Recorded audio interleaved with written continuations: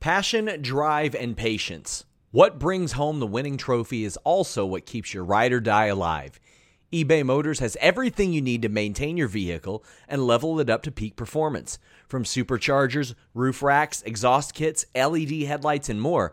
Whether you're into speed, power, or style, eBay Motors has got you covered. With over 122 million parts for your number one ride or die, you'll always find exactly what you're looking for. And with eBay Guaranteed Fit, your part is guaranteed to fit your ride every time or your money back. Because with eBay Motors, you're burning rubber, not cash. With all the parts you need at the prices you want, it's easy to turn your car into the MVP and bring home that win. Keep your ride or die alive at ebaymotors.com. That's ebaymotors.com. Eligible items only. Exclusions apply. Again, that's ebaymotors.com. Hello, and thank you so much for spending your Friday night into Saturday morning with us. This is your Fightful AEW Rampage and Smackdown post show for June 24th. I am joined by the baddie, Alex. We've got Alex Cardoza in the house. That actually kind of took my joke. I was going to say that Sean had moved on in the next round of baddie search, and that's why he's not in tonight. The next round requires an evening gown, I'm told, so he had to go shopping real quick, so good on him. But Alex, how you doing today? I'm doing excellent. I can't wait to talk about what we have in store today. I know there is so much happening, especially in AEW world heading into Forbidden Door. We got so much to talk about, but get in those super chats, get in those humper chats. I know there's a lot going on in the world today, and I'm just going to ask you guys to err on the side of being supportive instead of overly political, because A, be nice to our moderators, and B, we want to make this a place where people can escape from things that are going on in the world. Some of the nicest messages in the world that I get are about how this can be cathartic for you guys and an escape. And we just want to keep it also a safe and happy place for people. We don't want to be triggering anybody with the things that we're saying. And on a personal note, I'll just say this, that I left social media like 6 weeks ago on Twitter. And there's some stuff I really don't miss. And there's stuff that I really do miss. And the thing that I miss the most probably is getting those messages from people who find wrestling and our post shows to be something that is cathartic and is an escape. And I just want to say that that's a two-way street, and that today was a day where I really needed pro wrestling and I really needed an escape. And it's because we have such a wonderful community at Fightful. It's because we have such incredible moderators. It's because women in the world have supportive men like Alex and like Sean and Jimmy and the rest of our amazing staff that I feel safe being able to come on here and do this today. And I'm so appreciative of the community that we've fostered, everybody who maintains that community, everybody that enforces rules in our community, and having the space to come here and do this. So with all that being said, please be nice to our mods today with your chats. Thank you guys for being so wonderful and supportive all the time. And let's talk about some wrestling. We're going to start with AEW Rampage because, quite frankly, I want to, and because it's the more newsworthy show heading into Forbidden Door. Before we dive in immediately, how are you feeling about what Forbidden Door is shaping up to be? Now we have the full card with some pre-show matches that were announced tonight. How are you feeling about this collision of two rosters of two of the best, most reputable companies in the world? It hasn't been done in a long time. Obviously since the WCW days, and I am so pumped and excited to watch these two companies take center stage and show what professional wrestling is all about. And honestly, I was so nervous about how this was all going to roll out because there was just so many missing pieces. Well, that we don't have to say anything else after that, and we'll go over it, I'm sure. Sure, but you're right. There's been injury bugs, honestly, across wrestling in general. But with Punk being out, with Danielson being out, obviously, those are injuries that you don't want to be rushing back. But those are two marquee talents.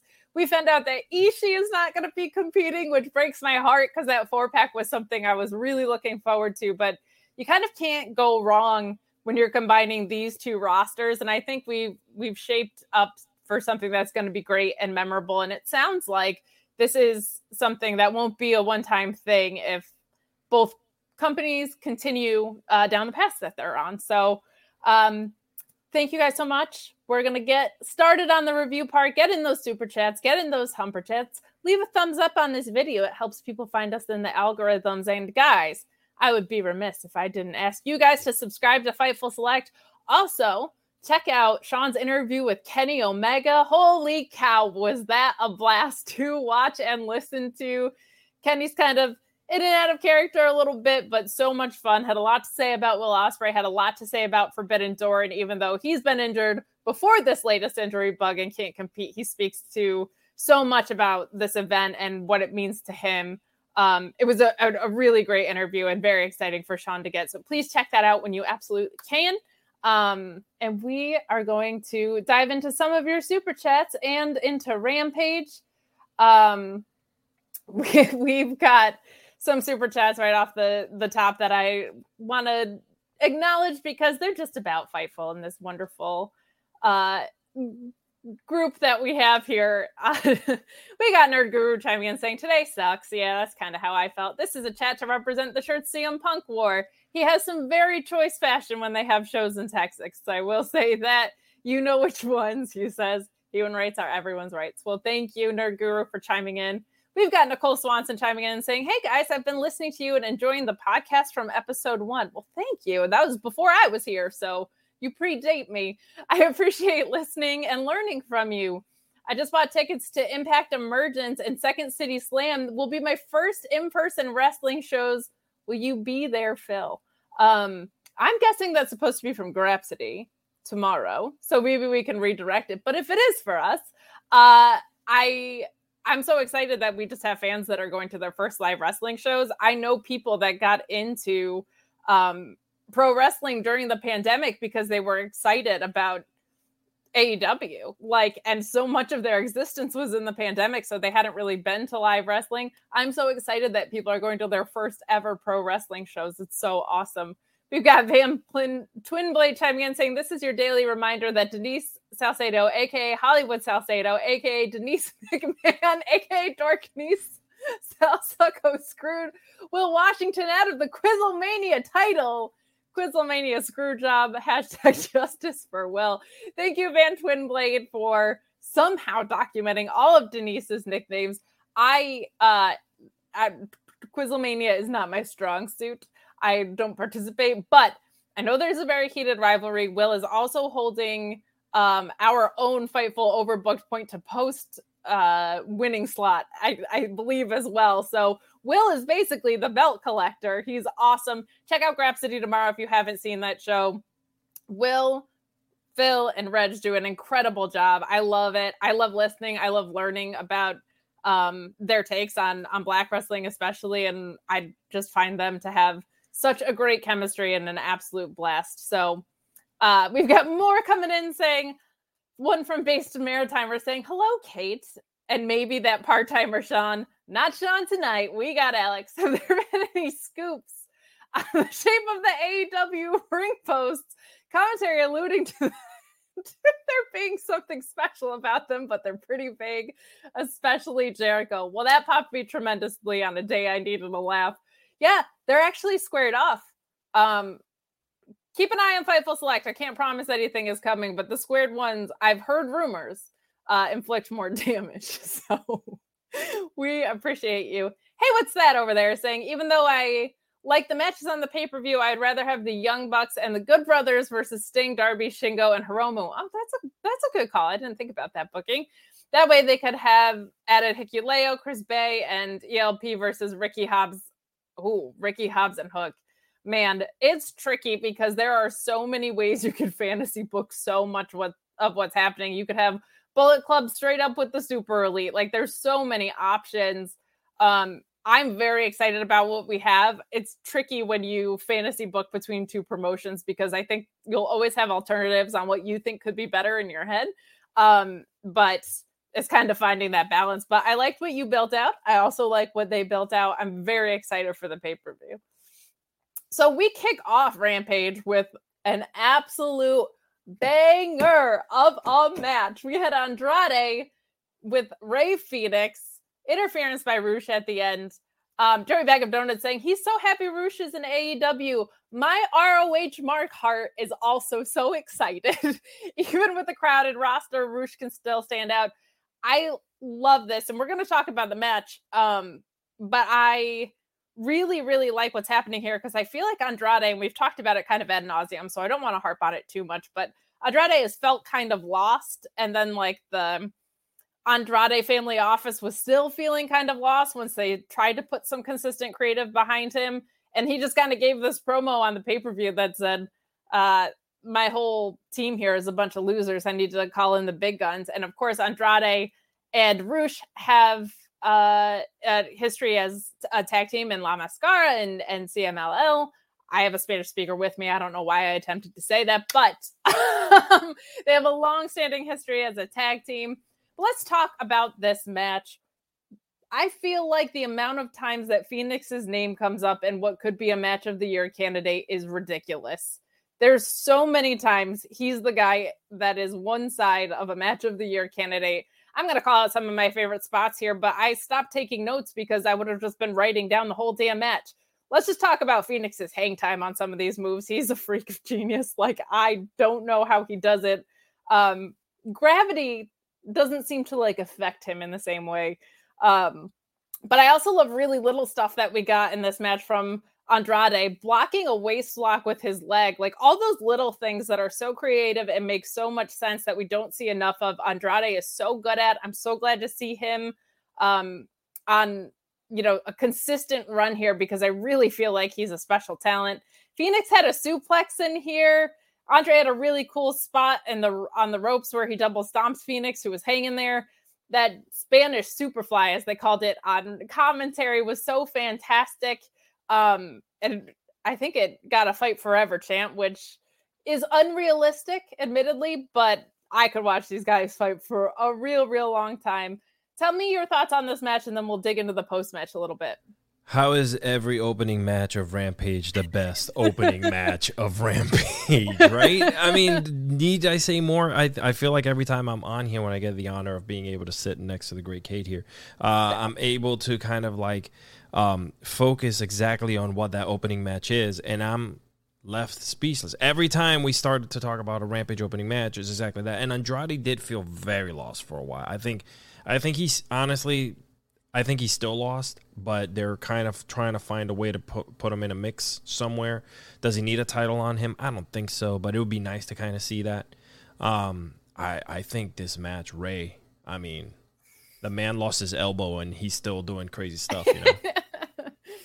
I agree with you. It doesn't feel like Andrade is necessarily on the most consistent track. I feel like both of these guys not being able to compete in Forbidden Door because of the relationships with CMLL and AAA. I love that they gave them this right beforehand because these two can just really, really go.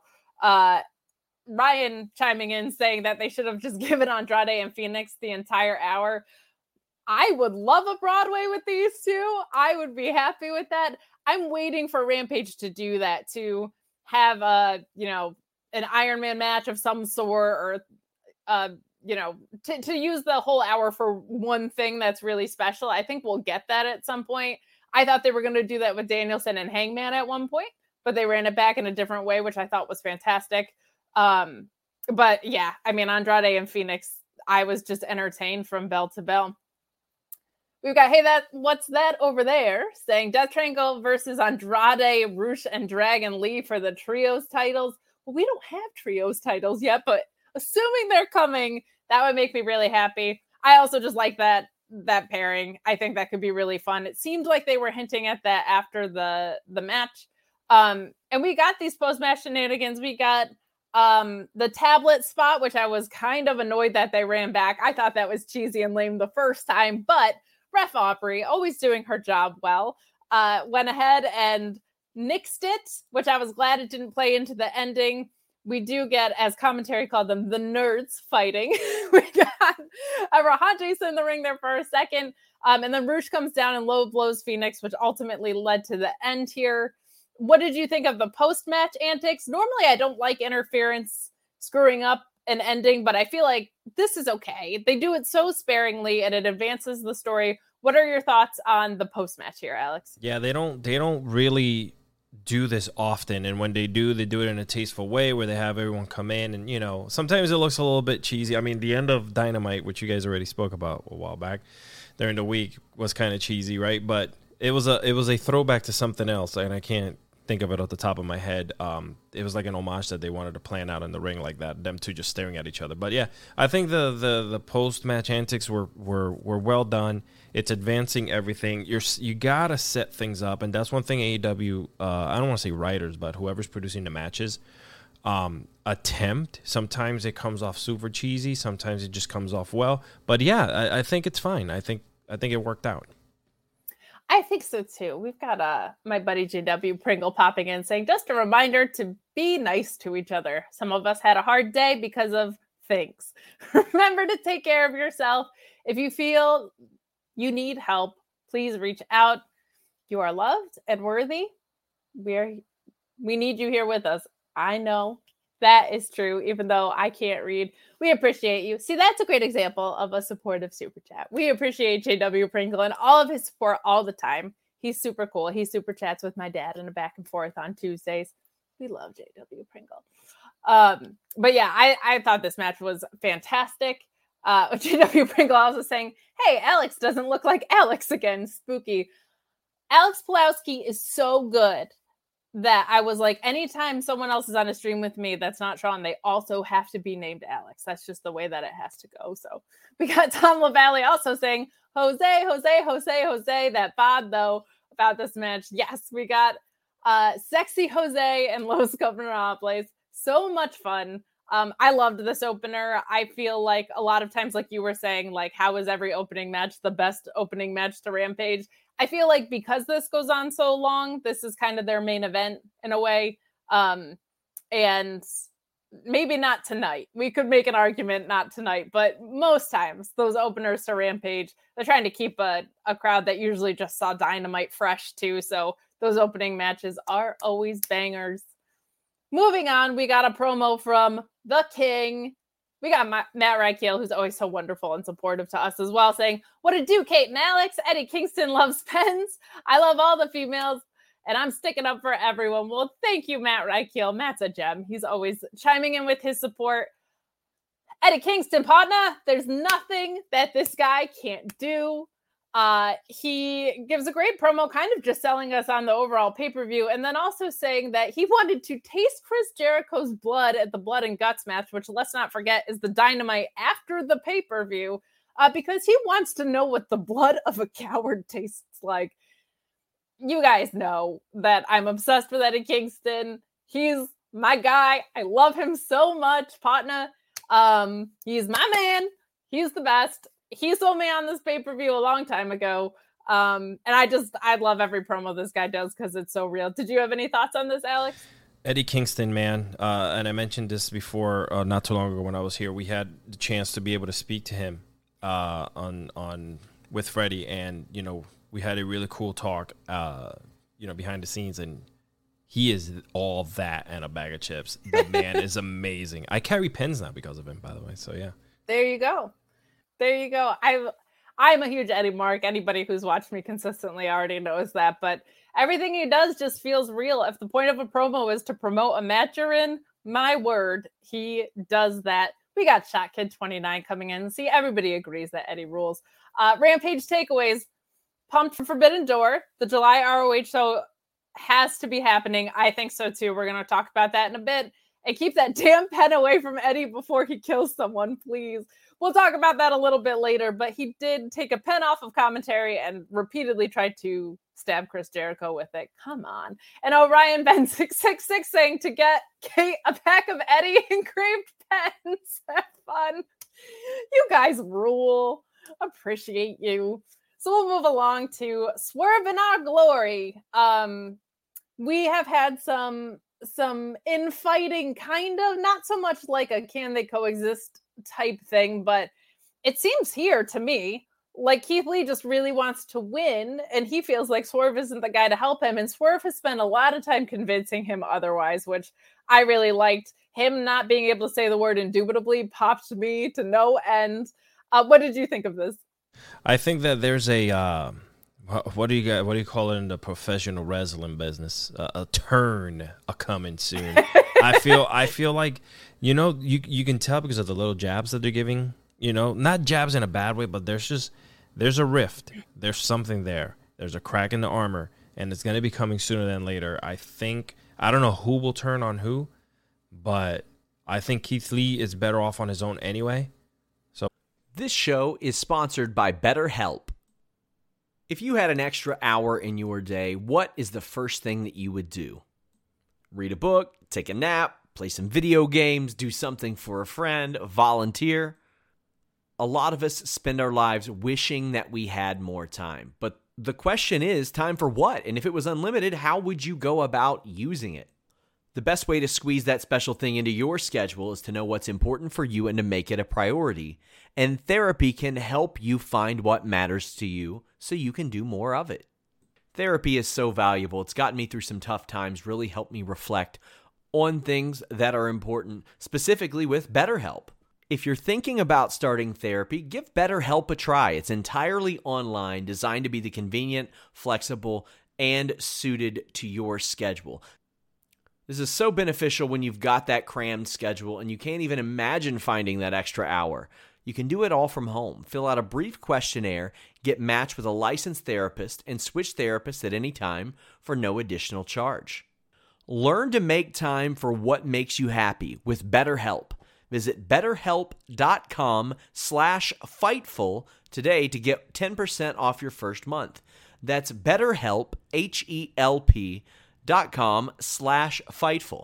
It's so flexible and it can help you find that social sweet spot with BetterHelp. That's BetterHelp.com/Fightful. What's so special about Hero Bread's soft, fluffy, and delicious breads, buns, and tortillas? Hero Bread serves up 0 to 1 grams of net carbs, 5 to 11 grams of protein, and high fiber in every delicious serving. Made with natural ingredients, Hero Bread supports gut health, promotes weight management, and helps maintain blood sugar. Hero also drops other limited edition ultra-low net carb goodies like rich, flaky croissants and buttery brioche slider rolls. Head to hero.co to shop today. we'll see what's going to happen here. I think they kind of both are. I've really enjoyed this tag run, that being said. Like, what they've done in the ring has impressed the heck out of me, and I think it's a really smart thing to do while neither of them are necessarily in title pictures. Like, they are two top stars, make them feel important with this. I think, like, you could kind of go either way with who's going to turn on who, which is really, really fun, but it's hard to me because both of these guys I find very, very likable, but absolutely have loved this. There is part of me, and I want your thoughts on this too, that thought maybe because of what happened with the Hardy situation and them having to exit, maybe they wanted to keep them together a little longer. I thought this was going to be kind of immediate, but maybe it's a little bit of a slower burn now because they want to keep these guys in the mix. Maybe they want to have that match with Hobbs and Starks on its own while the Hardys are not on programming, or at least Jeff won't be. We'll see what happens with Matt in the time being. But do you think that this has always been the plan, or do you think maybe things turned a little bit wonky because of the situation with the Hardys? Even when the Hardys were there, you can tell there was something going on, especially, after that Battle Royal, when he was pretty upset about it. So I think they're going to have to slow it down just a bit now, but keep an eye out on Starks and Hobbs as well. Don't count that out as there being a crack in that armor soon as well. Like, I don't see, I see one of those two splitting apart as well. Like, you have to, because Hobbs, I love Hobbs. First of all, I'm a huge Hobbs mark, just like I am a Eddie Kingston one. So I need him to kind of just like start running through people. I agree with you. I've heard a lot of people say that now that Stokely's in AEW, like, if he is going to expand beyond the baddies, that Hobbs would be a really great candidate for him if they're going to break up Team Taz. To me, you've got to have Ricky drop the FTW belt to Hook, it just makes too much sense.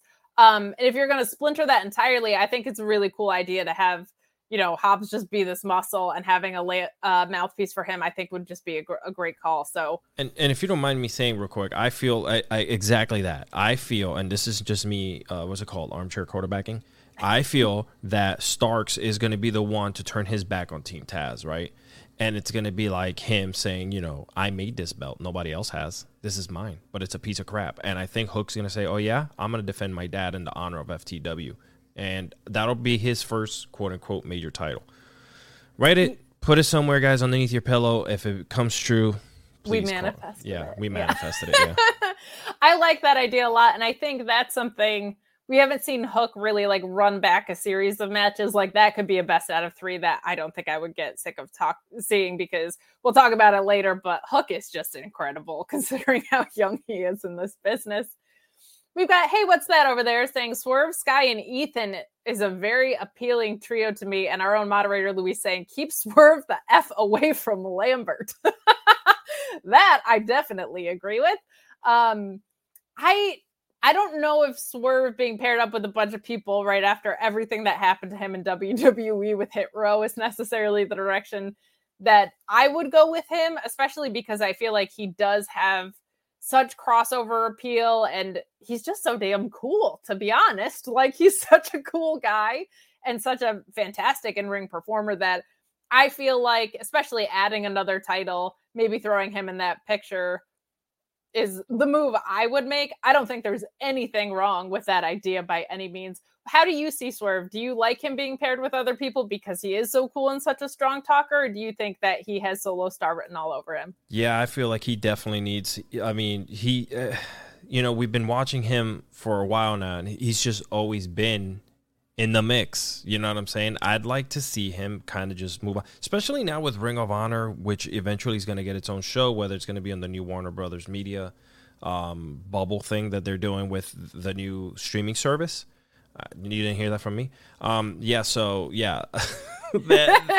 feel like that is coming soon, and that roster there is going to have to get filled. Whether they bring back people from Ring of Honor or not, they do have a ginormous cast of people right now. So I think he needs to be on his own. He needs to showcase what he can do, give him a nice title, run, and let him run his mouth. I agree. He's just oozes charisma. The crowd is so into him when he comes out. The Swerve's house stuff is always got the crowd hot. And we will move right along into our women's match tonight, which was Serena Deeb and Mercedes Martinez defeating Sierra, who got a very nice pop, and Lainey Luck, who was also awesome. Lovely to see that. This has been a fun way of the can you coexist storyline trope, because they were mostly cooperating with each other, which I really liked. I don't think either of these two women, an ROH title holder and Serena freaking Deeb, should lose sight of the fact that they're out there to win the match. And I feel like for the most part, they didn't. If anything, the coexisting issues were wanting to be in the match. They were anxious to get in the ring. And I really liked that storytelling that was going on in this. I actually really like the can they coexist trope when it's done properly. This I felt like was done properly. Not my favorite because we get it so often in WWE. We'll talk about that later too. But I feel like as far as it being done, this was a really great way to do it. Always happy to see Mercedes Martinez on my television. Great to see the ROH women's title on television. And nice to let Sierra and Lainey Luck get some offense in. It was really nice to hear that reception for Sierra. What did you think of this match? Yeah, I feel like you mentioned before, obviously we've seen this a couple times, maybe, I think. But you kind of let them play it out, and you can tell the dynamic between all of them. And it also helps when you have a group of women like that working with each other. It helps them get better in the ring, and get into a different mindset, because sometimes like the one-on-ones, they tend to sometimes maybe try to do a little too much. Sure. And you can see the cracks in the match, but with all of them, they did pretty well, man. It was a great match. I think that, again, the women now in AEW /ROH, this is going to be a big deal. and I think something's coming along the pipeline for them, as far as like where they're going to go with it. ROH Women was a thing, right? Wasn't it? They were trying to do the show with Maria Kanellis. So, Maria booked that whole women's tournament right before they shut down. You've heard me talk about this ad nauseum too. So sorry, guys. But like, she just did such a phenomenal job booking a tournament, because it's never felt like ROH really cared about women's wrestling, kind of up until that point, in a real way where everything was being taken incredibly seriously. Like, it really ebbed and flowed in ROH. And that tournament, the way it was booked out, the diversity that was in it, from backgrounds, from styles, from veteran status versus newbies, that got Roxy so over. And then she obviously signed with WWE.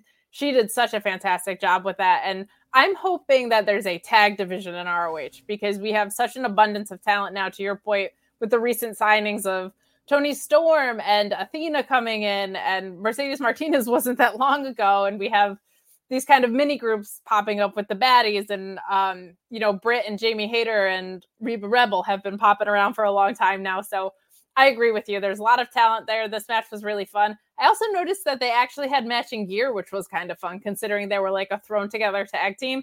I feel like both of them should take that match this seriously. So that also pops me too. We're going to move along to a couple of vignettes that we got. We've got, finally, Tully Enterprises with Tongaloa Khan and Brian Cage. There were a great number of people that were surprised Brian Cage got re-signed, because he wasn't used necessarily in a way that spotlighted his strengths, I don't think. And I think he was one of the people that was surprised he got signed. So it was nice to see him being taken off the shelf here and packaged in with Tully. I'll be honest, Brian Cage isn't necessarily like my favorite wrestler in the world. Not every wrestler is for me. But there is an undeniable thing with him, which is that he's built the way that he is, but he can kind of move around like a cruiserweight. I think we didn't get to see the best of Brian Cage. I'm hoping with Tully, with this group, that we get to see it. And then we get Jonathan Gresham and Lee Moriarty, or as our wonderful moderator Louise called him, Octopus Man and Tyga Style, challenged by Tully Enterprises, which is something I'm very interested in seeing. Jonathan Gresham obviously being one of, if not the best technical wrestlers in the world. What did you think of these? Let's just be honest here. AEW, when they first started out, right? There wasn't a lot of big dudes. There wasn't big guys, okay? They started bringing in big guys later on. So Brian Cage was in a league of his own, okay? And there was just, how many David and Goliath matches are you going to be putting him in when there wasn't enough man meat in AEW to put up against him? And now that they do, I mean, you could just let the man loose and let him show off, because I feel like now that they have a good roster and they have a good amount of, a lot of talent that could match him pound for pound in the ring. Before we do Fuego del Sol, you're just going to continue feeding him this come on. I agree, and I think the face turn also really hurt Brian Cage. Like, I think that was probably their biggest error, because Team Taz had a nice thing going. So I'm excited to see. I'm glad that they're giving him another shot. I'm glad he's getting repackaged. Hopefully, like you said, the roster has changed tremendously since. So I'm excited. Hopefully we get some fresh blood in there. A couple of super chats that we want to clean up for you. Hey, what's that over there? Said, I need the promo for Eddie versus Pac and Claudio. Oh my God. Yes, please. Eddie Kingston just holding like 20-year grudges against Claudio is like my favorite thing in the world. Jake Salazar chiming in back with our trios talk, saying a trio of Keith Lee, Miro, and Wardlow sounds great to go against Swerve, Ethan, and Sky. In the words of Big E, big meaty men slapping meat. That's all that is. Keith Lee, Miro, and Wardlow. Holy cow. Wardlow might be a little hesitant, to pair up with people again for a while, but wouldn't hate it. Wardlow powerbombing 20 security guards was real fun.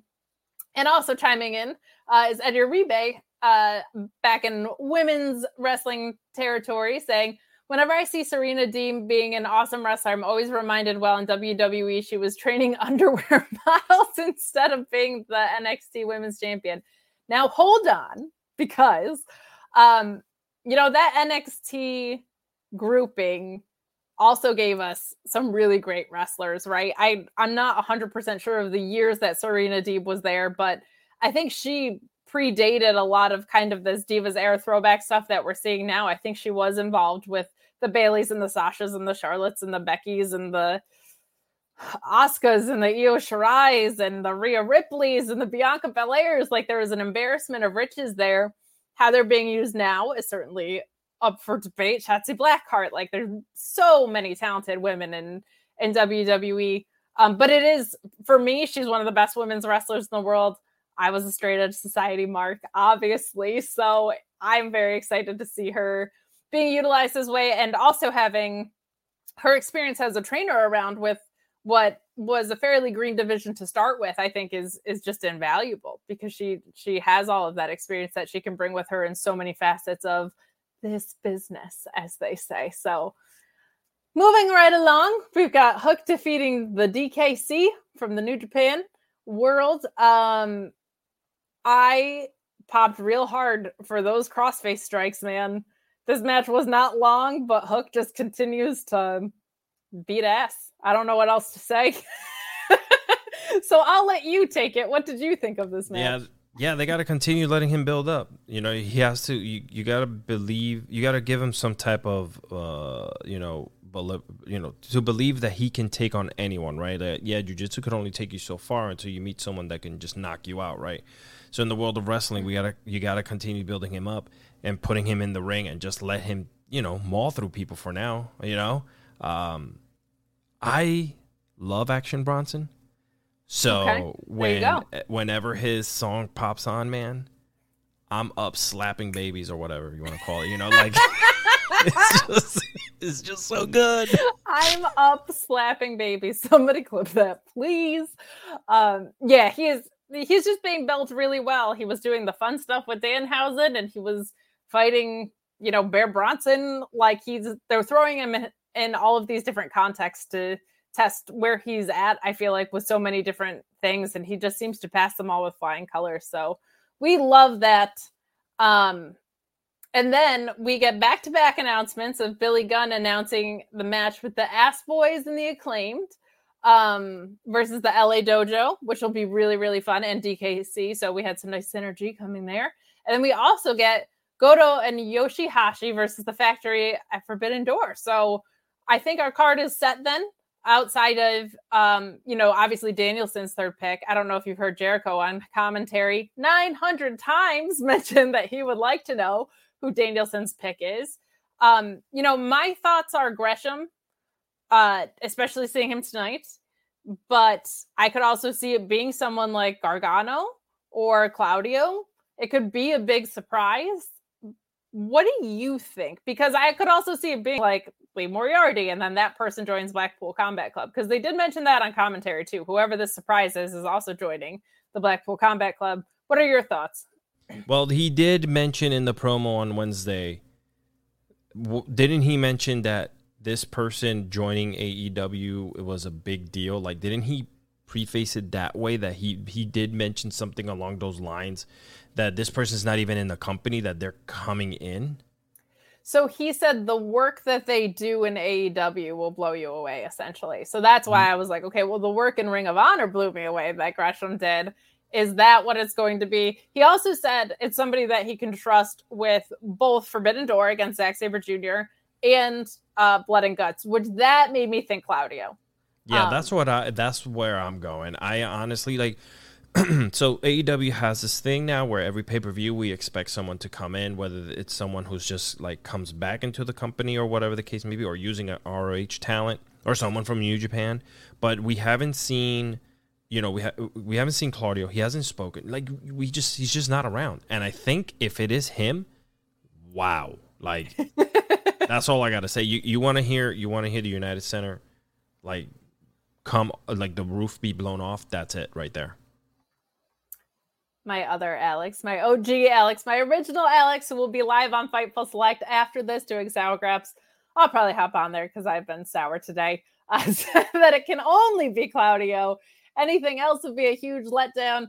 I'm a little torn because my favorite matchup of Forbidden Door for Zack Sabre Jr. of anybody that's out there would probably be Johnny Gargano, honestly. Like Gargano versus Sabre Jr., yes, please. Who do I want it to be for Blood and Guts? And in the long run, I want it to be Claudio. So we'll see. We'll see who it is. Well, they could we've go already seen what directions. happened with what's his face? Oh, Jesus. With I forgot his name. Cage? Not Cage. It'll come to me. They dropped the ball on someone's coming into AEW from WWE, and yeah, so dropped the ball on someone. Christian Cage? Yeah. Did you feel like they dropped the ball? Christian. Yeah, Okay. yeah. Remember when they That's were one like of the talking it cages. up? There's like Yes. 800 cages. There's 800 cages. Yeah, so there's a lot of cages it just, and pages I mixed running too around. many cages in my head, even the one that I sleep in. But yeah, so like they. So when they really fumbled that one, as everyone was like, "Oh my god, who could it be?" And I was like, "Oh, it's just him." So I hope that this Claudio thing is for real, because I don't think he wants that type of sour taste in his mouth to bring a dud in. I'm sorry, I don't think Tony Khan likes that. He's a huge But I will say, there's a couple of things. One, Punk is off the market, so the "is it CM Punk" chatter, I think, is where it got snake bitten with Christian. Like, I think when Punk was out there and the way it got hyped, people were like, it's Punk or it's Brock Lesnar. And it was like, well, hold on. Let's calm down. But I agree with you. With Punk being off the market, maybe it's just because I'm the biggest Punk mark in the world, but like, I think that takes the like holy crap factor the most out of it, because that was the biggest return that we're going to see, I think, for a really long time. Unless it was like John Cena coming back, which we know it's not happening, right? So I hope it's Claudio, but I just wanted to get your thoughts. maybe Christian. Maybe. We've got some more chats. This one's just about Miro. Wild idea.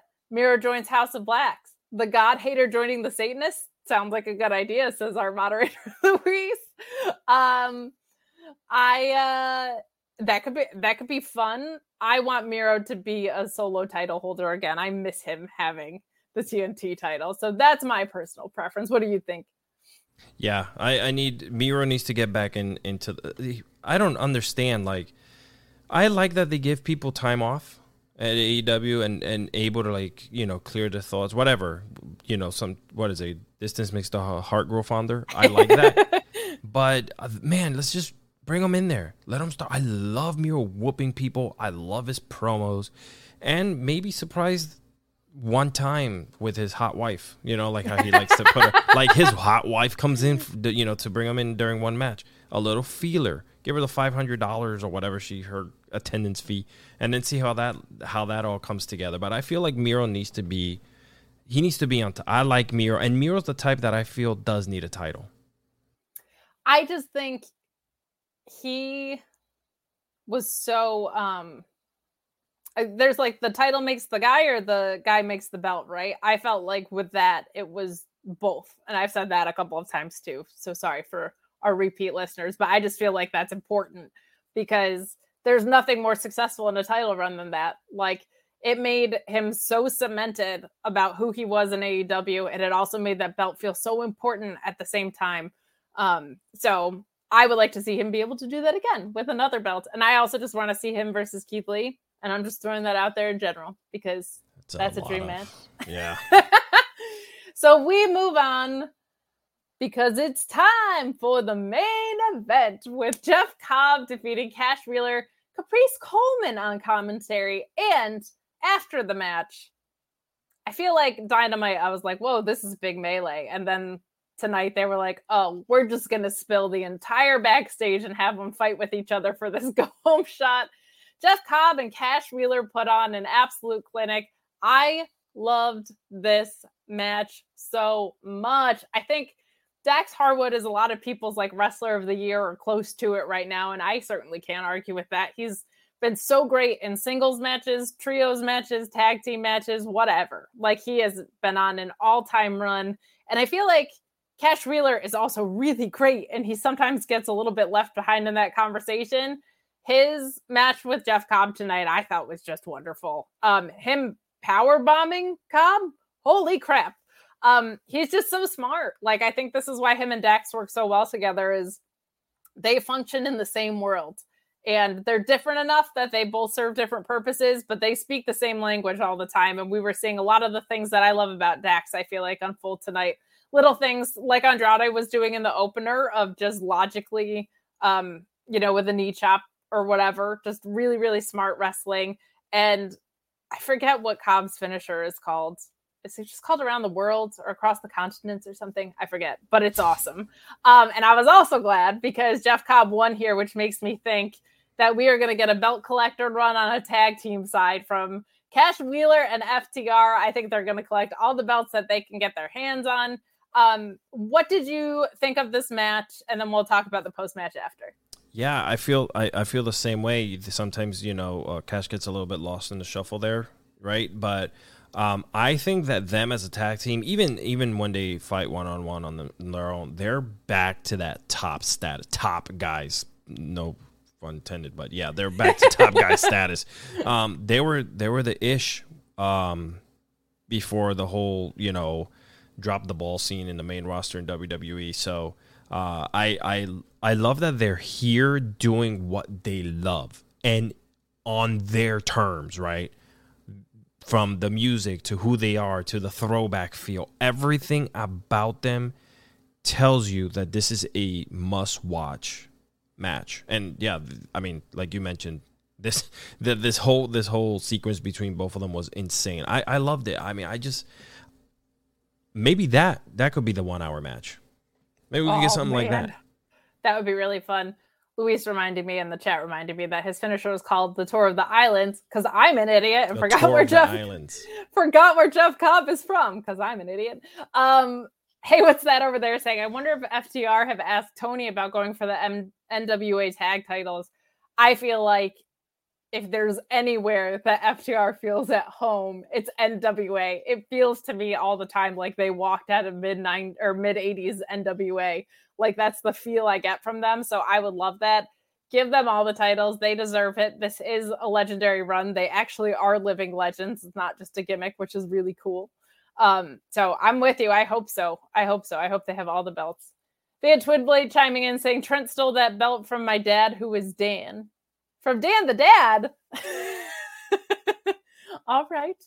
And hey, what's that over there saying? If FTR are going to win the IWGP tag titles, the Young Bucks should beat the Good Brothers for the Impact tag titles. Ooh. And we can get FTR versus the Young Bucks. 3 winner takes all the gold. Whoa. Can I just put this in your head? If you were to play this back and listen to what you just said later on, okay? We are talking about 4 different companies. 4 different companies. 4, yeah. Okay? You're talking about 4 different companies, 4 different set of belts. How insane is the fact that you can mix and match and do all of this?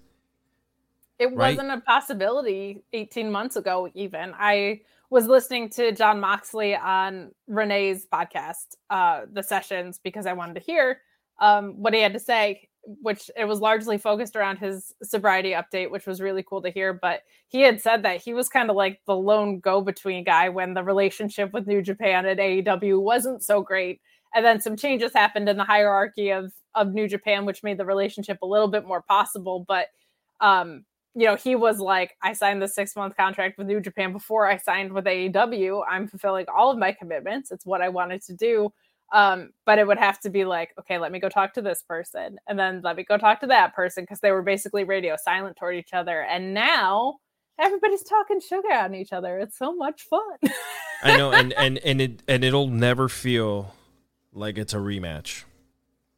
No, it really, really won't. And you know what? I must say that whether you're in Japan, the US, you can be wherever you want to be when you have NordVPN. I'm on the road right now, but I'm not missing any of my favorite shows that are region blocked or out of my area, so to speak, because I've got nordvpn.com/Fightful. Now, you can also use that code Fightful. Avoid price discrimination on flights, avoid missing your shows because they're region blocked, and get 70% off your NordVPN plan, plus 1 additional month for free. It's also risk-free with Nord's 30-day money-back guarantee, so you have nothing to lose. NordVPN.com/Fightful has made things so much easier for me as I get back into traveling and start to remember that certain things aren't available to watch when I travel or even when I'm home because they're region blocked. I'm able to find pay-per-views that are much cheaper thanks to NordVPN.com/Fightful. It's an investment in yourself, and how can you pass up that deal? 70% off plus one additional month free. NordVPN.com/Fightful, or use that code Fightful. Subscribe to NordVPN before pay-per-views for no particular reason. Just saying. Some people in the UK didn't have as big of a problem with the Bleacher Report app. That's all I'm saying. They just put out a press release of how to get Forbidden Door.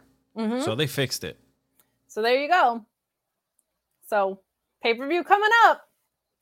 NordVPN. And hey guys, with all the money that you're saving at NordVPN, because they made a huge investment in us and you're going to make an investment, and then you can save with that money, that extra money. You know what you can do? You can put it toward Fightful Select, because Sean said, I'm going to need $5 from each one of you right now.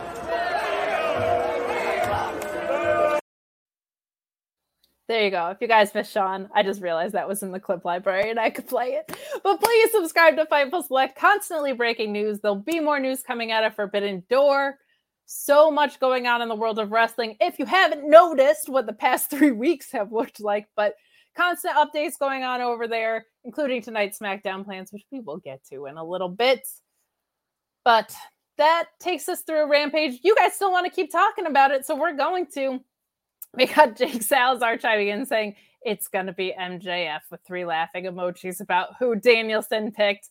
I don't think Danielson trusts MJF right now. I don't think anybody does. But we got, hey, what's that over there saying Miro could be Joe's next opponent? Oh, buddy. I would not be upset about that. Jake Salazar chiming in saying that FTR, the belt collectors, that's what I am hoping for. Holy cow. Also chiming in saying that Jericho was utterly hilarious during the brawl. I feel like him with his sports entertainer gimmick. Who named Jeff Cobb the sports entertainer of the week? We shouldn't leave that out. I feel like him versus Eddie Kingston is just the most pro wrestling-y pro wrestler versus the most sports entertainer-y sports entertainer. Like, they could not have dialed in on the 2 perfect guys to represent each side of that. We're going to keep motoring through these before we get to SmackDown. Hey, what's that over there saying we could get the dream match of FTR versus Motor City Machine Guns or Briscoes Part 2.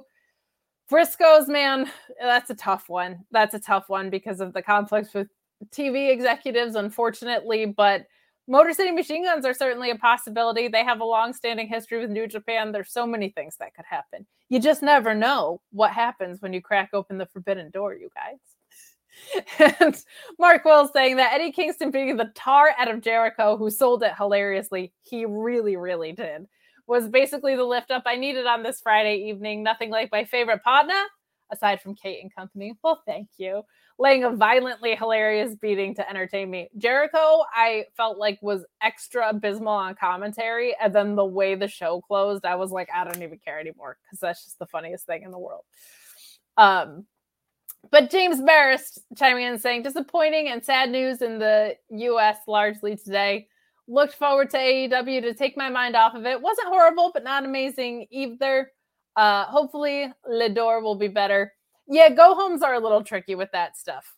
Go-homes are a little bit tricky, but I thought the opener was fantastic. And I thought the main event was really good. So, and even like, I thought the women's tag was good. I meant to mention earlier, like, they kind of ended that the same way Blackpool Combat Club does with the, like, anything you can do, I can do better spot between the 2 of them, which I thought was fun. I will always pop for a surfboard stretch. Surfboard stretches and cravats. I pop for in a big way. Hope you're feeling all right, James. We appreciate you here.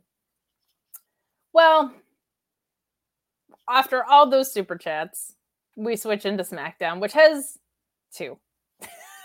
So we're actually going to not start off the night with what kicked off the night. We're going to tie that opening promo into the main event, and we're going to talk about Sami Zayn and Shinsuke Nakamura, which was our first match of the evening.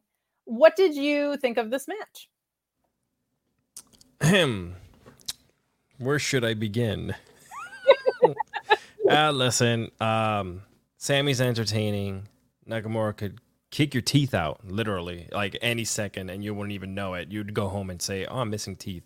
It was good, like I just feel like sometimes they go through the motions.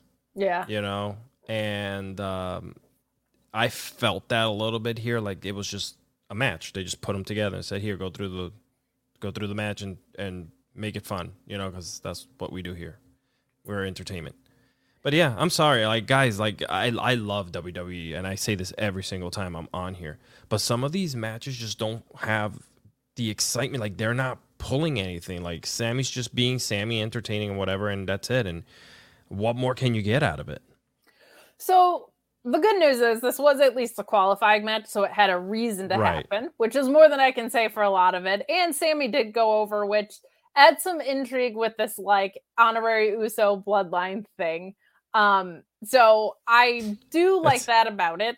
And these two are great in the ring, so that was never in question. But we are entering rematch city a little bit here. They had clearly had piped in crowd noise on the Sammy Sucks chants. And I would just like to say, whoever even agreed to be a voiceover artist to say that, shame on you, because Sami Zayn is a national treasure. I don't care if it came from the video game. I don't care if they got called in separately to pipe in that noise. You should refuse the work because Sami Zayn is a national treasure. But he had an awesome Michinoku driver. Oh my gosh, looked great.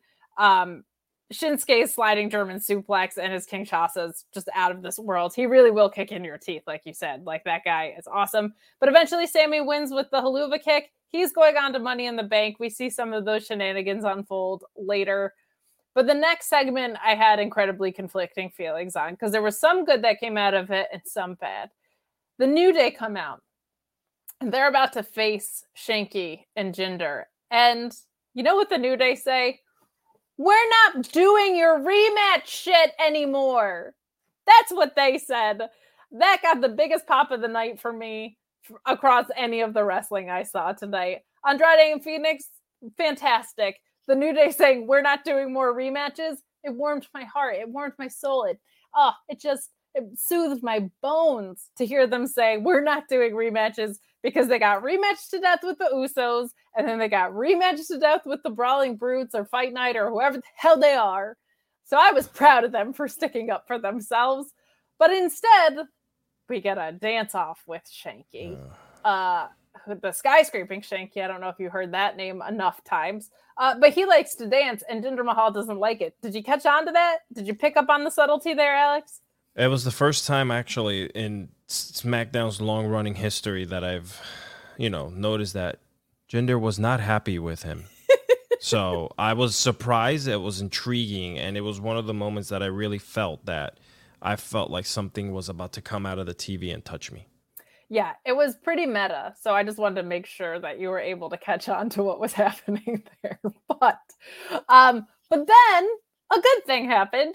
A repackaged Viking Raiders came down and kicked the shit out of the New Day. I'm so happy that they seem to be back to the Viking Raiders of old a little bit. The worst thing you could do in this company is show Vince McMahon you're funny. You will never be anything other than a joke if you do that. But I was very glad to see that hopefully they're going to have a more serious presentation than like them playing sports or whatever the hell they were doing. They're a great tag team. They deserve to be featured. I'm much more interested in a program with them versus the New Day versus Jinder and Shanky. Are you excited as you can be about WWE Tag Team Wrestling? Are you excited to see the Viking Raiders presented in a new way that is kind of closer to the old way? So I love the Viking Raiders. I've been a super fan of them as well. and maybe something fresh will come out of this, which I really do hope so.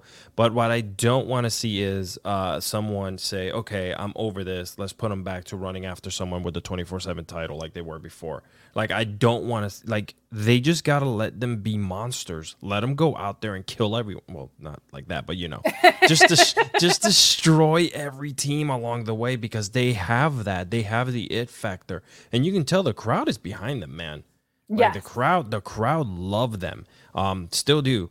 And yes, I feel like perhaps, and Kate, we went through this before, where it's like a bad relationship that you always think something's going to change and it doesn't. Yeah. And I think I'm falling back into the top of the cycle again with them. Like, I'm here again, right? And eventually I'm going to go, whee, Yep. So, yeah. It's tough to get excited because it feels like this does always get either 50-50 to death or, just rematches, or they switch gears or whatever. But I think what I saw tonight is encouraging, and I'm excited about that piece of it. So that is good. We also move on to something that at least piqued my attention for a little bit. Sonya and Adam Pearce are backstage, and Sonya is talking some shit, Alex, and I was here for it. She raised some really good points about people getting title shots ahead of her that maybe necessarily don't have her caliber, or haven't been there as long, just came up from NXT like Raquel. So I really liked this segment. She even said, have you not seen what people are saying about the women's division? Which it just felt nice to be heard for once. So I really enjoyed that. I feel like Sonya's been great since she's returned. I felt like she was great before it, but we've gotten to see her as a heel really sink her teeth into something new. So I will take it. And Adam Pearce says, well, you made your complaints. You have a handicap match right now with Raquel Gonzalez and Lacey Evans. Half of that I was excited for. And Sonya comes out with Shayna Baszler, which definitely intrigued me, and Xia Li, which also intrigued me kind of. Xia Li had like weeks of vignettes about how she was the protector, and this really cool story in them that played out over several weeks. And then she had one match, and then she turned heel, and she was protecting nobody but herself. But it seems now that she's protecting Sonya. That trajectory sucks. However, her being in a stable with Shayna Baszler and Sonya does not suck to me. I think the three of them could do some really cool work, especially with Ronda Rousey being champion. Two of them have an MMA background. And if you told me that Xia Li does, I wouldn't be surprised based on her style. I just don't know that for a fact, but the way she strikes and her hard-hitting style feels in the same vein. So that definitely doesn't upset me at all. This match was medium. I thought Sonya looked awesome. She kneed Lacey in the face big time, which was great. Eventually, and unsurprisingly, Lacey wins with the women's right, which irony today. And then we have a post-match beatdown. I felt like some of this match was really good. Lacey is not my favorite in the ring. I don't find her to be particularly fluid or strong executionally with her moveset, but they clearly are pushing her. So I wasn't surprised by the ending of this. What do you think of everything that I just said? Here's my question. Here's my question to you. And you put it beautifully, by the way. It's like poetic. How do you feel about them always packaging women together the way they do with trios? It's how do you personally, like, why can't they just find ways to push the women? And I understand sometimes you need that, so that they can grow out on their own. But I don't know. Like, when I saw three of them come out, I'm like, oh, okay, like maybe this is going to be a good thing and work, right? But I felt like give me these women in a strong independent match. But they're always packaging them together, maybe for TV time purposes. I don't know. But how did you feel about that? So, of recent, I prefer that because it means more women are getting on my TV, yes, at least. Correct. Right. Do I feel like Shayna Baszler is her ceiling far higher than being somebody's muscle all the time? Yeah, I really do.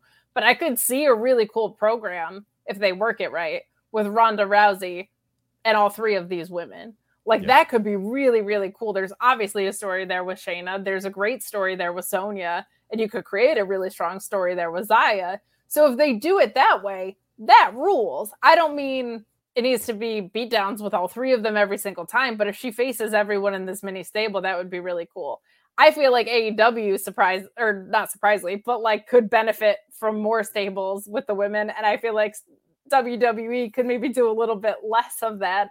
But the way the women's division has been treated with these 3-minute matches so often, I'm more encouraged to see stables like that because it means more screen time for more women. And if they told the stories in a better way, I'd be more enthused about it.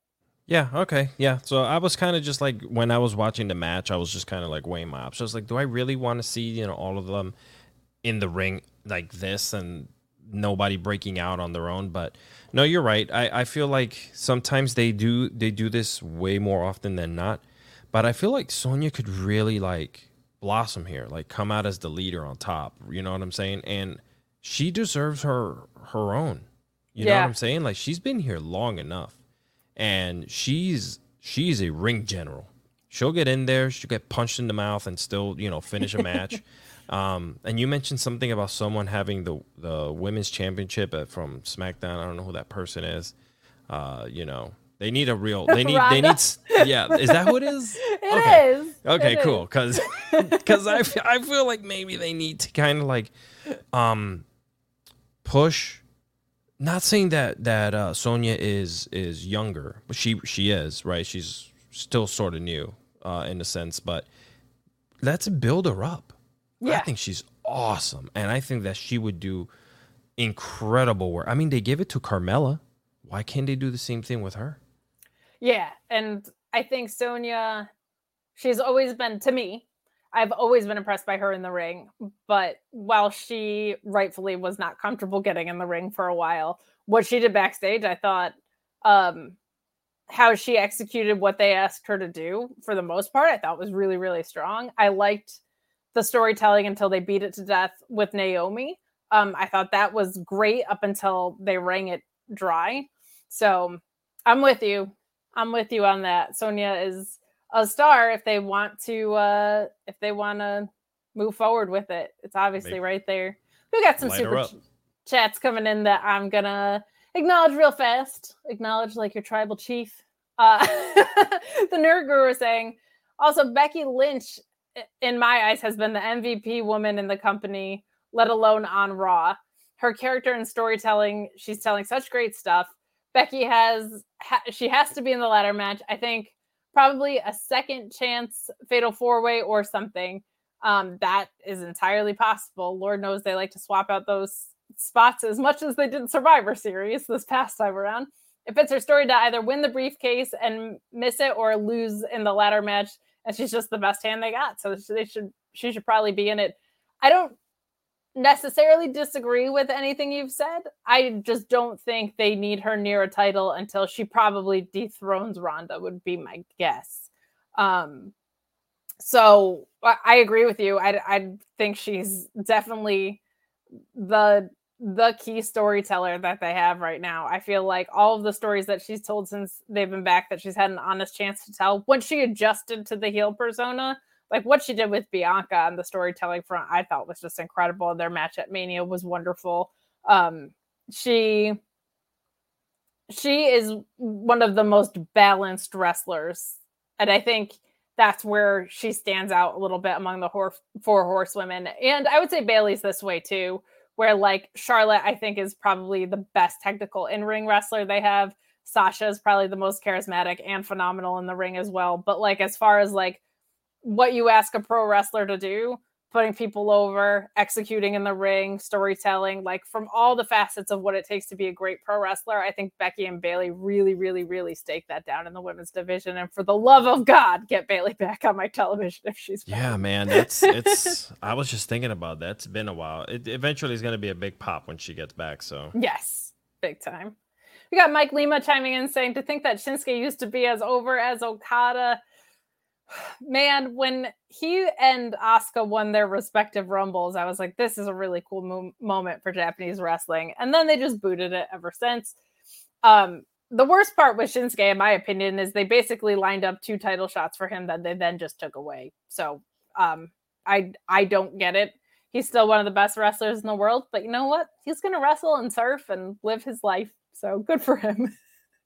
We've got James Barras chiming in saying, I was watching Smackdown 6 era matches and Shinsuke versus AJ yesterday, and my God, what has happened? Everything has gone wrong. Yeah, you're talking about 2 legends that just feel like guys. AJ Styles just feeling like a guy is so wrong to me. And same with Shinsuke. But like AJ Styles, the way he came in, I think that tag run with Omos really, really hurt him, and he hasn't quite recovered fully since. But he's the best. We got Matthew Minus, the heel of what we do. The heel super chatter who continues to give us his money so he can say stuff. He said Kate would crush WWE because she ain't funny at all. Thanks for your money. I'm hilarious. I'm pretty and I'm funny and I'm smart. What are you going to do about it? Send us more money? And then he also said bad relationship, me and Sour Grap Society. Yeah, so why don't you sour your way out of here, buddy? We'll see you on Fightful Select later. Jake Salazar saying just cut the show now. We already talked about all the wrestling tonight. Ouch! People are not into SmackDown. Nergu were also saying that Becky does not have a title and is about 100 times more compelling than Ronda, and that's a problem, but also shows how great Becky is. I half agree with you. Part of why I love Eddie Kingston is part of why I feel like he'll never have a really long title reign. Some people don't need the belt to make things feel important. And sometimes it makes sense to give the belt to someone who does need it to feel important. I don't think Ronda's doing a great job with it right now. I think she's stellar in the ring, and that's undeniable. But like, some people are so good at making things feel important that the belt isn't necessary. Becky's one of them. She does amazing things when she has the belt. I'll say that. Like, it feels incredibly important. But some people just kind of graduate past that, and you don't need to strap them up. That's 100% how I feel about Eddie. Like, he's going to make me feel like everything's important. Why waste the belt on him? He's already the thing I want to see most on the show half the time. Derek Gordon chiming in saying, Sonia says, do you hear what they're saying about the women's division? Then proceeds to go out there and have a 3-minute match. WTF. Yeah, that's a problem. Pretty much all the women's matches. Same with Shotzi and Tamina later. That was a 3-minute match. There's a difference between hearing what people are saying about the women's division and being able to change and do something about it, unfortunately. And if you don't mind me saying this real quick, I know, I don't want to take too much of your time here, but when I brought you on. Oh yeah, okay. I'm taking your time. It's mine now, everyone. No, I'm just kidding.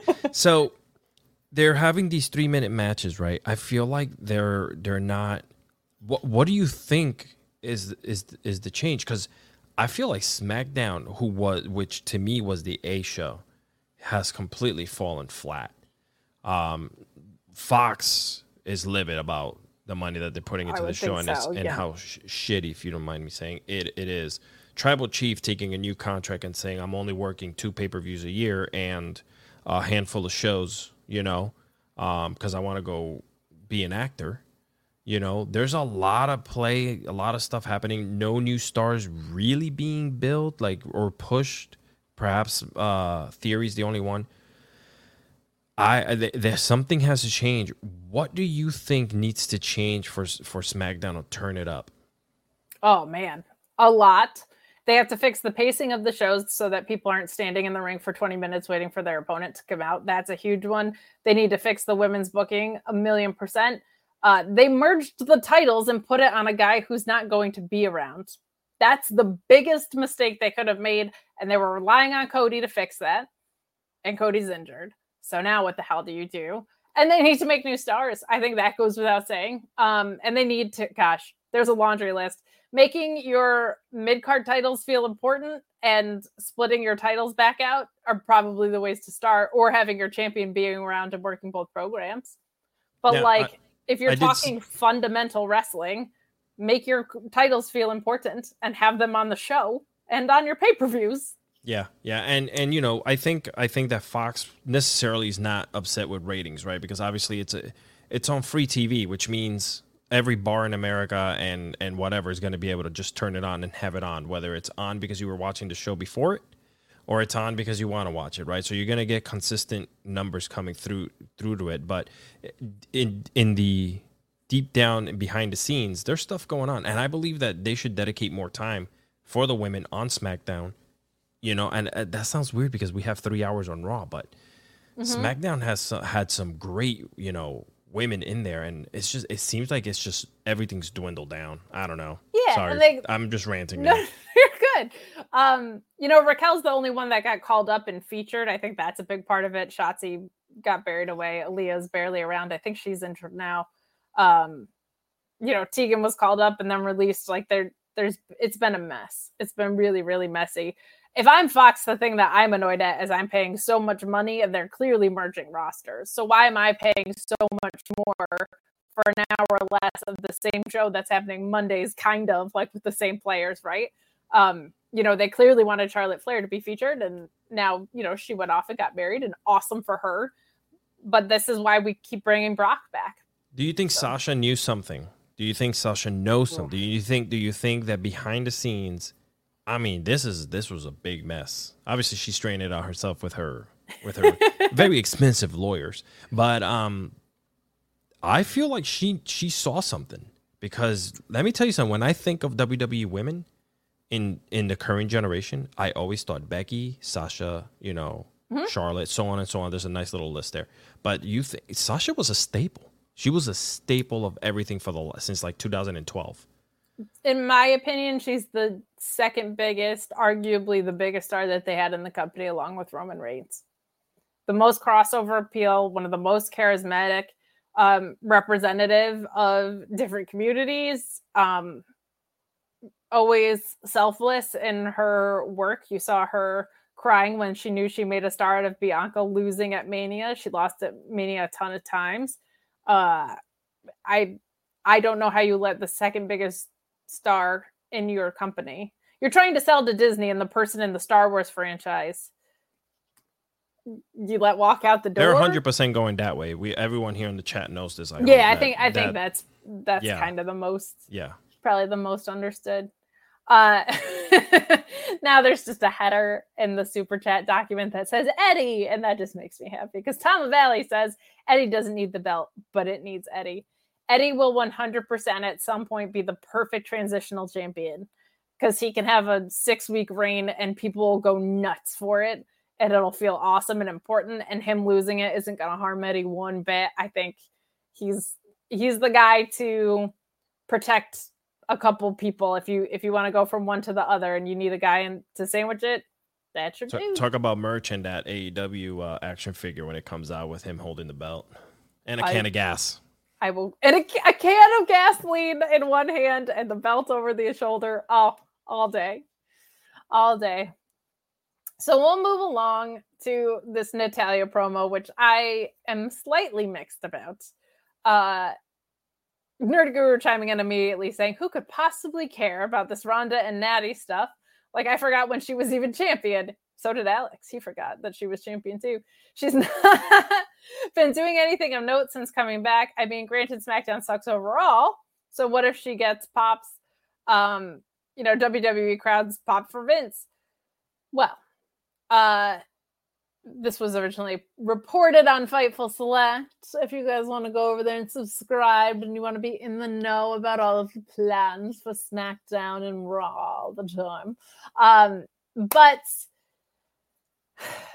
yeah, like, I think the match is going to be really good if it's more than a rerun of their first match, which is what I'm hoping for.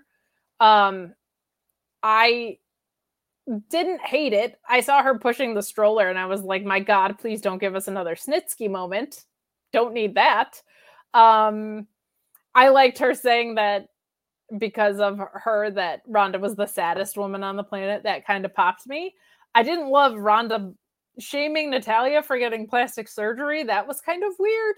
But I will say Ronda did sound a little bit more natural in this promo after that, which was good.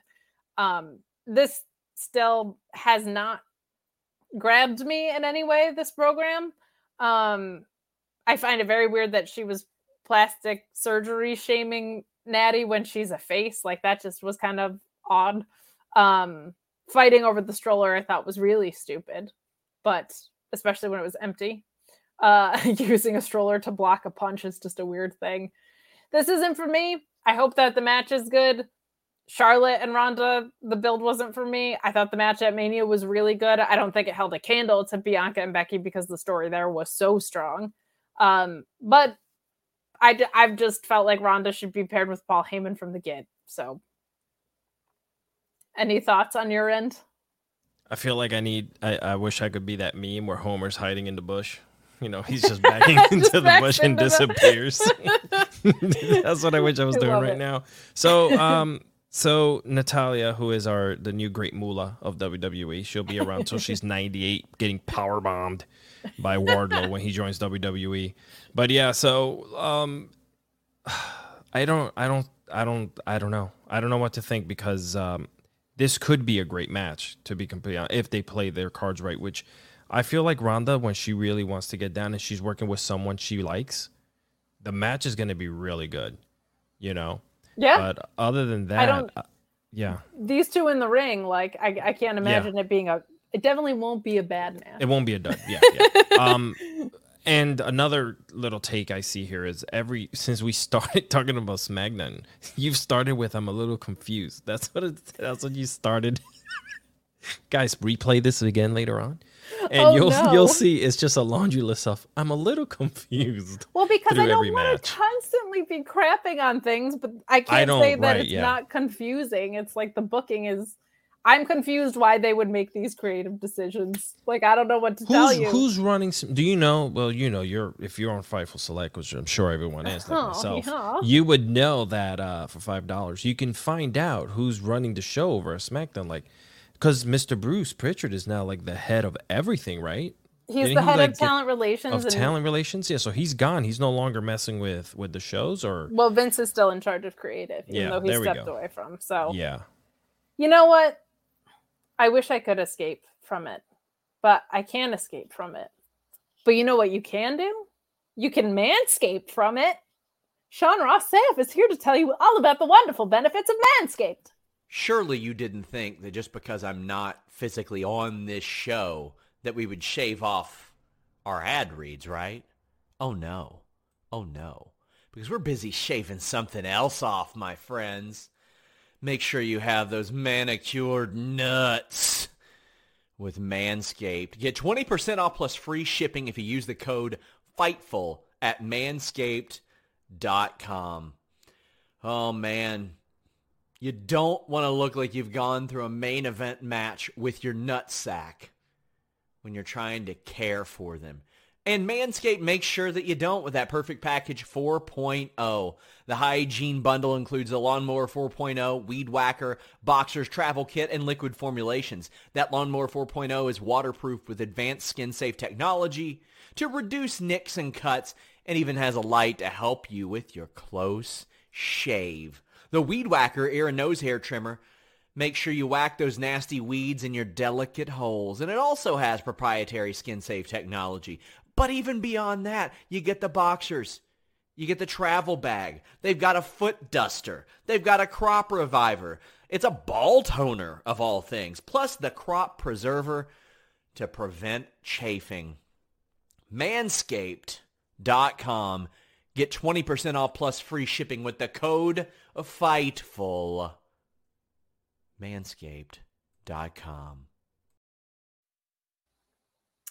So one fun thing for you guys to know about Sean is if I text him something like, I'm so glad I work for you, he always says, I work with you. And then I remind him that he's a part owner of Fightful now. But I appreciate his approach towards things. I never thought I would work with someone who I regularly hear say manicured nutsack.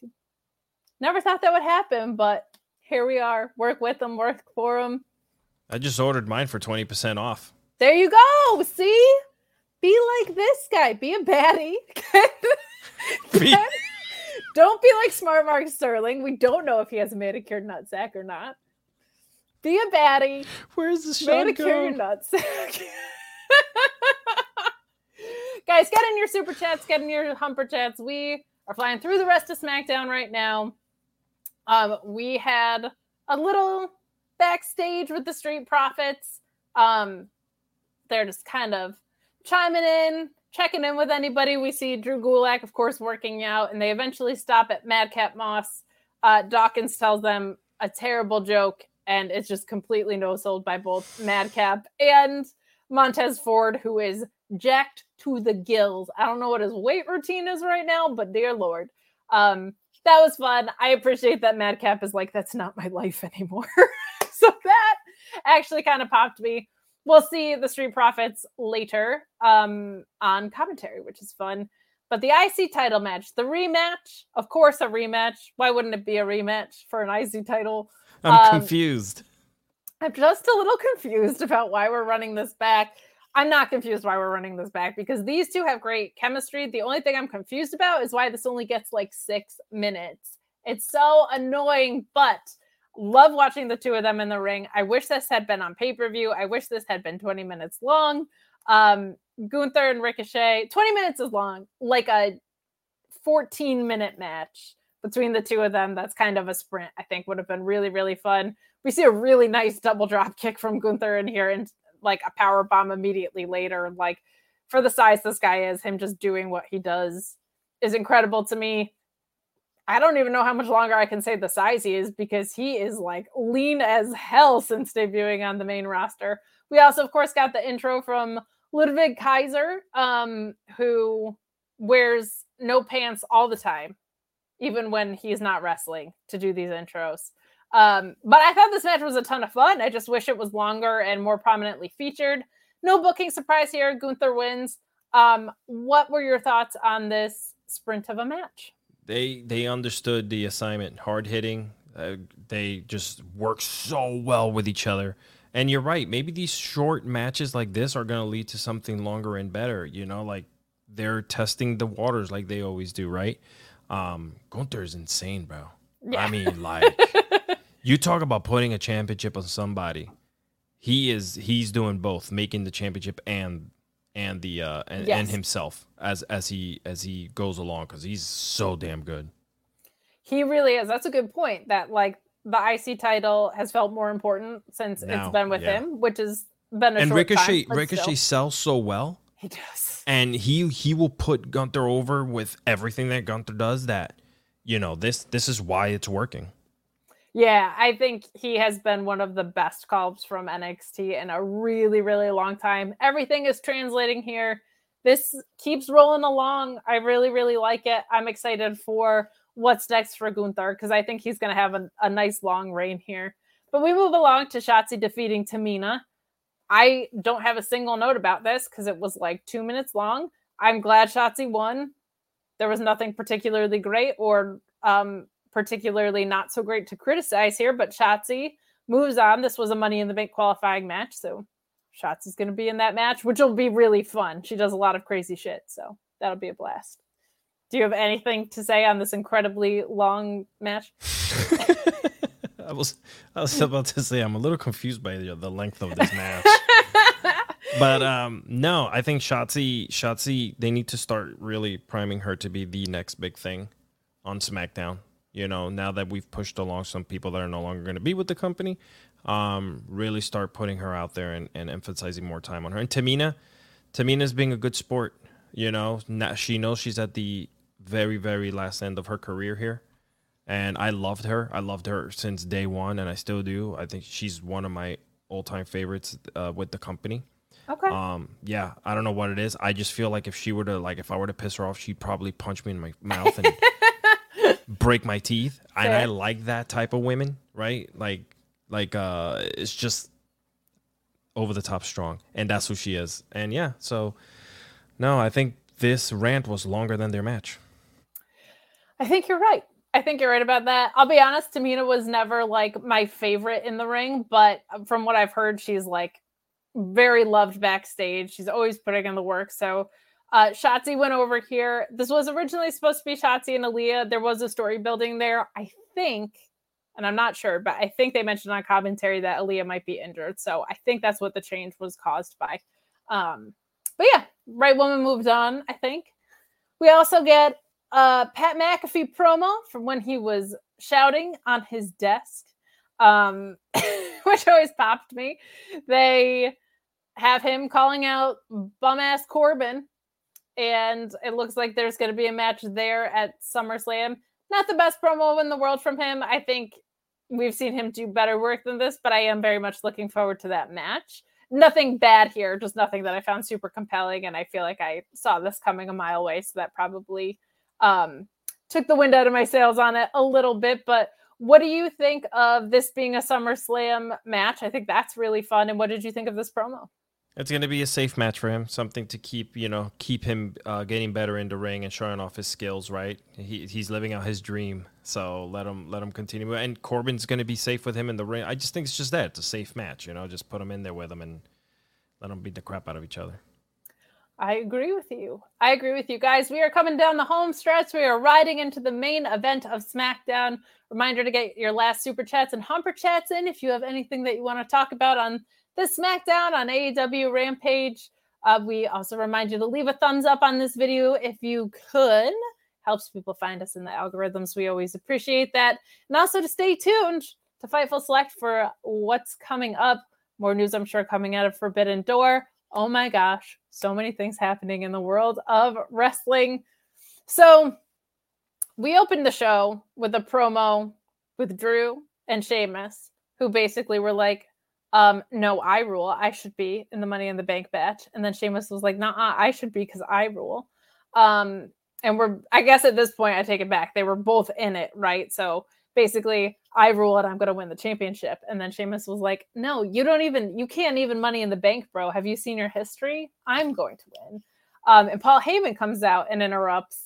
And he says, well, nobody's going to beat the tribal chief. The Money in the Bank situation does make him vulnerable when somebody's walking around with that Money in the Bank briefcase. And sounds like he is a little intimidated by both Drew and Sheamus. And so he uses his influence to go above Adam Pearce and say, take these guys out of the match, but if they beat the Usos later, they can be in it. So to clarify, the trajectory for them has been they had a qualifying match with no definitive ending. And then they thought neither of them advanced. But then Adam Pearce told them they were both in it. And then here, Adam Pearce takes them out again, but they have a chance to be back in it if they defeat the Usos in the main event. That is a really, really dumb trajectory. I'll just say that. That's really stupid. I hate that. And they go over in this match. So they end up back where they started with both of them being in it anyway. So that just felt like a lot of U-turns to get back to exactly where we started. The match was fine. We had the Street Profits at ringside, which was good. I popped on commentary when I think it was Michael Cole asked Montez Ford what was in his cup, and he just goes, everything. So match was good enough. I thought Drew attacking Butch was stupid. I think he's a smarter wrestler than that. He should be focused on the match. Butch wasn't out there to attack him. Butch should be treated like a fly getting swatted out of the air to him. Our moderator, Luis, also pointing out that the tag champs lost the tag match, which is stupid. So that is silly. Match was fine. It's always going to be fine. I feel like a program between the Street Profits and the Usos is more compelling. They are the number one contender. So that was our main event to close it out. We also want to thank our friends at Love Wrestling for their Twitch raid. I forgot to promote Twitch all night. Darn it. We are on Twitch. You can chat us by donating bits. I'm so silly for forgetting to remember to mention that. I need to work that into my rotation of things to promote, but match was good. Drew being able to do anything, flipping into the air off the apron onto the Usos is just insane to me. His Claymore always looks great. Sheamus always looks great. They're obviously familiar with each other. They've had matches against each other like over 50 times. So they were going to work well together. We do see some shenanigans coming in. We see Sami Zayn coming in at the end here. We see the Street Profits being distracting on commentary. We see Butch coming down. We see Ridge Holland trying to keep Butch from interfering. Lots of distractions here, I guess, to protect the Usos. But I don't know. I thought the match was good. The interference didn't quite do it for me. Obviously, it looks like, it was creative enough at least to get Sheamus and Drew back in the Money in the Bank match. But that's where we started, Alex.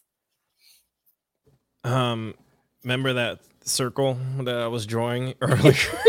Earlier today? I was here, but then yeah, man. I feel like this whole Drew thing. Remember when Claudio and Sheamus had the best of 7, and they fought 600 other times? Yes. And then they ended up being tag team partners, and all. It's like history repeating itself with these two now. I don't know. I think that Drew's incredible. He's a little bit on the corny side for me. Like he's made for kids. I love his physicality, but just don't open your mouth. And that's about it when it comes to this. I am intrigued though with who's gonna take this Money in the Bank briefcase. Yeah, I'm worried now it's Brock. I guess not because he has the SummerSlam match, but I don't know. I feel like they threw him in that Fatal 5-Way for no reason when he won the title, right? Like, he could very easily work his way in there again. Drew would be a safe bet because they have Clash at the Castle anyway. I thought for sure it was going to be Cody. Frontrunner to me is probably Seth because there's so much story there with him and Roman. He could lose the briefcase to Cody when Cody comes back. Like, there's a lot of storytelling there, and he's such a safe bet in a time where they need some stability. My heart wants it to be Kevin Owens real, real bad because he's just my dude. He's my favorite. But it was also fun to have Sami Zayn here for a second, too, because he was like, I would never challenge Roman Reigns. That would be ridiculous. So some fun stuff, but, all to end up where we kind of started.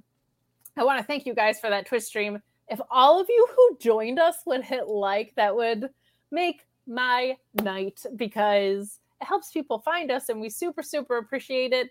Guys, that was our main event. And I feel like we got our Twitch raid a little late, but we do have Mark Quelchavian saying, just want to wish you all a good weekend. Remember to take care of yourselves and each other. I love you all. Bless everyone. Enjoy Forbidden Door. Good night and good steak. I'll take both of those things. Thank you very much. Alex, any closing thoughts heading into Forbidden Door? Any surprises? You think the big name is going to be Claudio showing up? Do you think that there's anything else that we should be keeping an eye out for? No. I mean, obviously, just either Claudio or if it's Gargano, God, that would be even crazier, right? Because he's also been a little bit on the, just chilling on Twitch and being a dad. So, yeah, just if you guys are going to go watch it, man, I hope you guys are ready for it. Who's doing the after show? Well, thank you for setting up that segue. But on the main channel, the channel that you're watching right now, it's going to be Sean Ross Sapp and I believe Jeff Hawkins, who's Crap Game on Twitter. I will be with Alex Pulowski doing the Paywall pay-per-view post show, which should be super, super fun. We always talk about NXT, which is not a product we particularly love. We're also going to be talking about SmackDown after this on Fightful Select. So to get to talk about AEW, which is a product that we're both a little bit more enthusiastic about, always a blast to be able to give glowing reports. And I think this pay-per-view is going to be a lot of fun. I'm also looking forward to Tony Storm and Thunder Rosa. Like, that's kind of flown under the radar here because it's not New Japan proper, as New Japan runs women's promotions separately from this particular product. But I think that match is going to be great. Tony Storm, of course, with a huge Joshi background and super well known. So I think that's going to be so much fun. Who do you think is going to win the new title? Who do you think is going to be your... damn. I have no idea. This is one of those matches like the Money in the Bank I'm kind of excited for because there, you could pick your favorite and kind of think that who's going to win. But this is kind of, new and fresh for having all a mix here of the both companies, and just seeing what they're gonna pull off. But yeah, I don't know. I'm excited. Are you buying it? I hope so, because everyone here should be watching it. If you're a big wrestling fan, support all types of wrestling, man. Because I'm doing a post show, I also get to invoice it, so I'm definitely buying it. Well, and you know what else? I set that up for you before perfectly, man. I think I'm made out for this stuff. If you ever need me, you're Kate, teeing me up. Let's go. I know, and if you wanted to explore other apps, you could use NordVPN, and I don't know, put yourself in a country where Fight TV might be, but who knows? Do what you got to do. But guys, we're gonna wrap it up for tonight. Alex, thank you so much for joining us. It's always fun having you sit in when Sean couldn't be here. He's got to buy that evening dress for round 2 of Baddie Search. We're so proud of him here at Fightful for moving on in the Baddie Search to the next round. But that's what I'm going to do. Whenever he shows up or can't show up for something, I'm going to start making up fun backstories like that. But thank you so much for joining us. Tell the people where we can find you. Yeah, sure. So you could just go to Instagram and put Alexis Cardoza together, not Smart Mark Batty Alex. That doesn't work. That doesn't. Though after tonight, you might see a name change. But yeah, just Alexis Cardoza on Instagram, and that'll lead you to all of my other social networks. And I want to thank you, Kate, for allowing me to come on here tonight. I know we talk back and forth all week long. We're always talking wrestling and a plethora of other stuff. But I really do enjoy being here with you, all of the Fightful fans and friends that are on the chat. And big thanks to all of my people who came over from my last stream that are here as well, supporting the good fight here. Absolutely. And of course, check out Wrestling with Freddie if you want to plug that too. Oh, yeah. So Wrestling with Freddie, season 2 will begin in July 27th. So yes, season 2 of Wrestling with Freddie. All new change to the game, because we're not telling stories about him in wrestling with his friends. We're actually going to move forward and now talk about the current state of wrestling and everything that's happening right now, along with some great interviews with people like Tony Khan and other WWE personnel. Very cool. Thank you for our Twitch rates that we got today as well. Thank you guys so much for joining us. Have a safe and wonderful weekend. You can catch me doing Sour Graps on Fightful Select with Alex Pulaski after this. Also doing the Forbidden Door post show on the Behind the Paywall. You can catch me every Tuesday with Alex Pulaski doing the NXT Sour Graps post show review. Wednesdays at the Mark Order Pod, and Fridays here. Whether Sean is or isn't here, he's on like the old Brock Lesnar deal where you just stop by on occasion. Very thankful to Alex for filling in. Have a safe and wonderful weekend. Good night and good wrestling.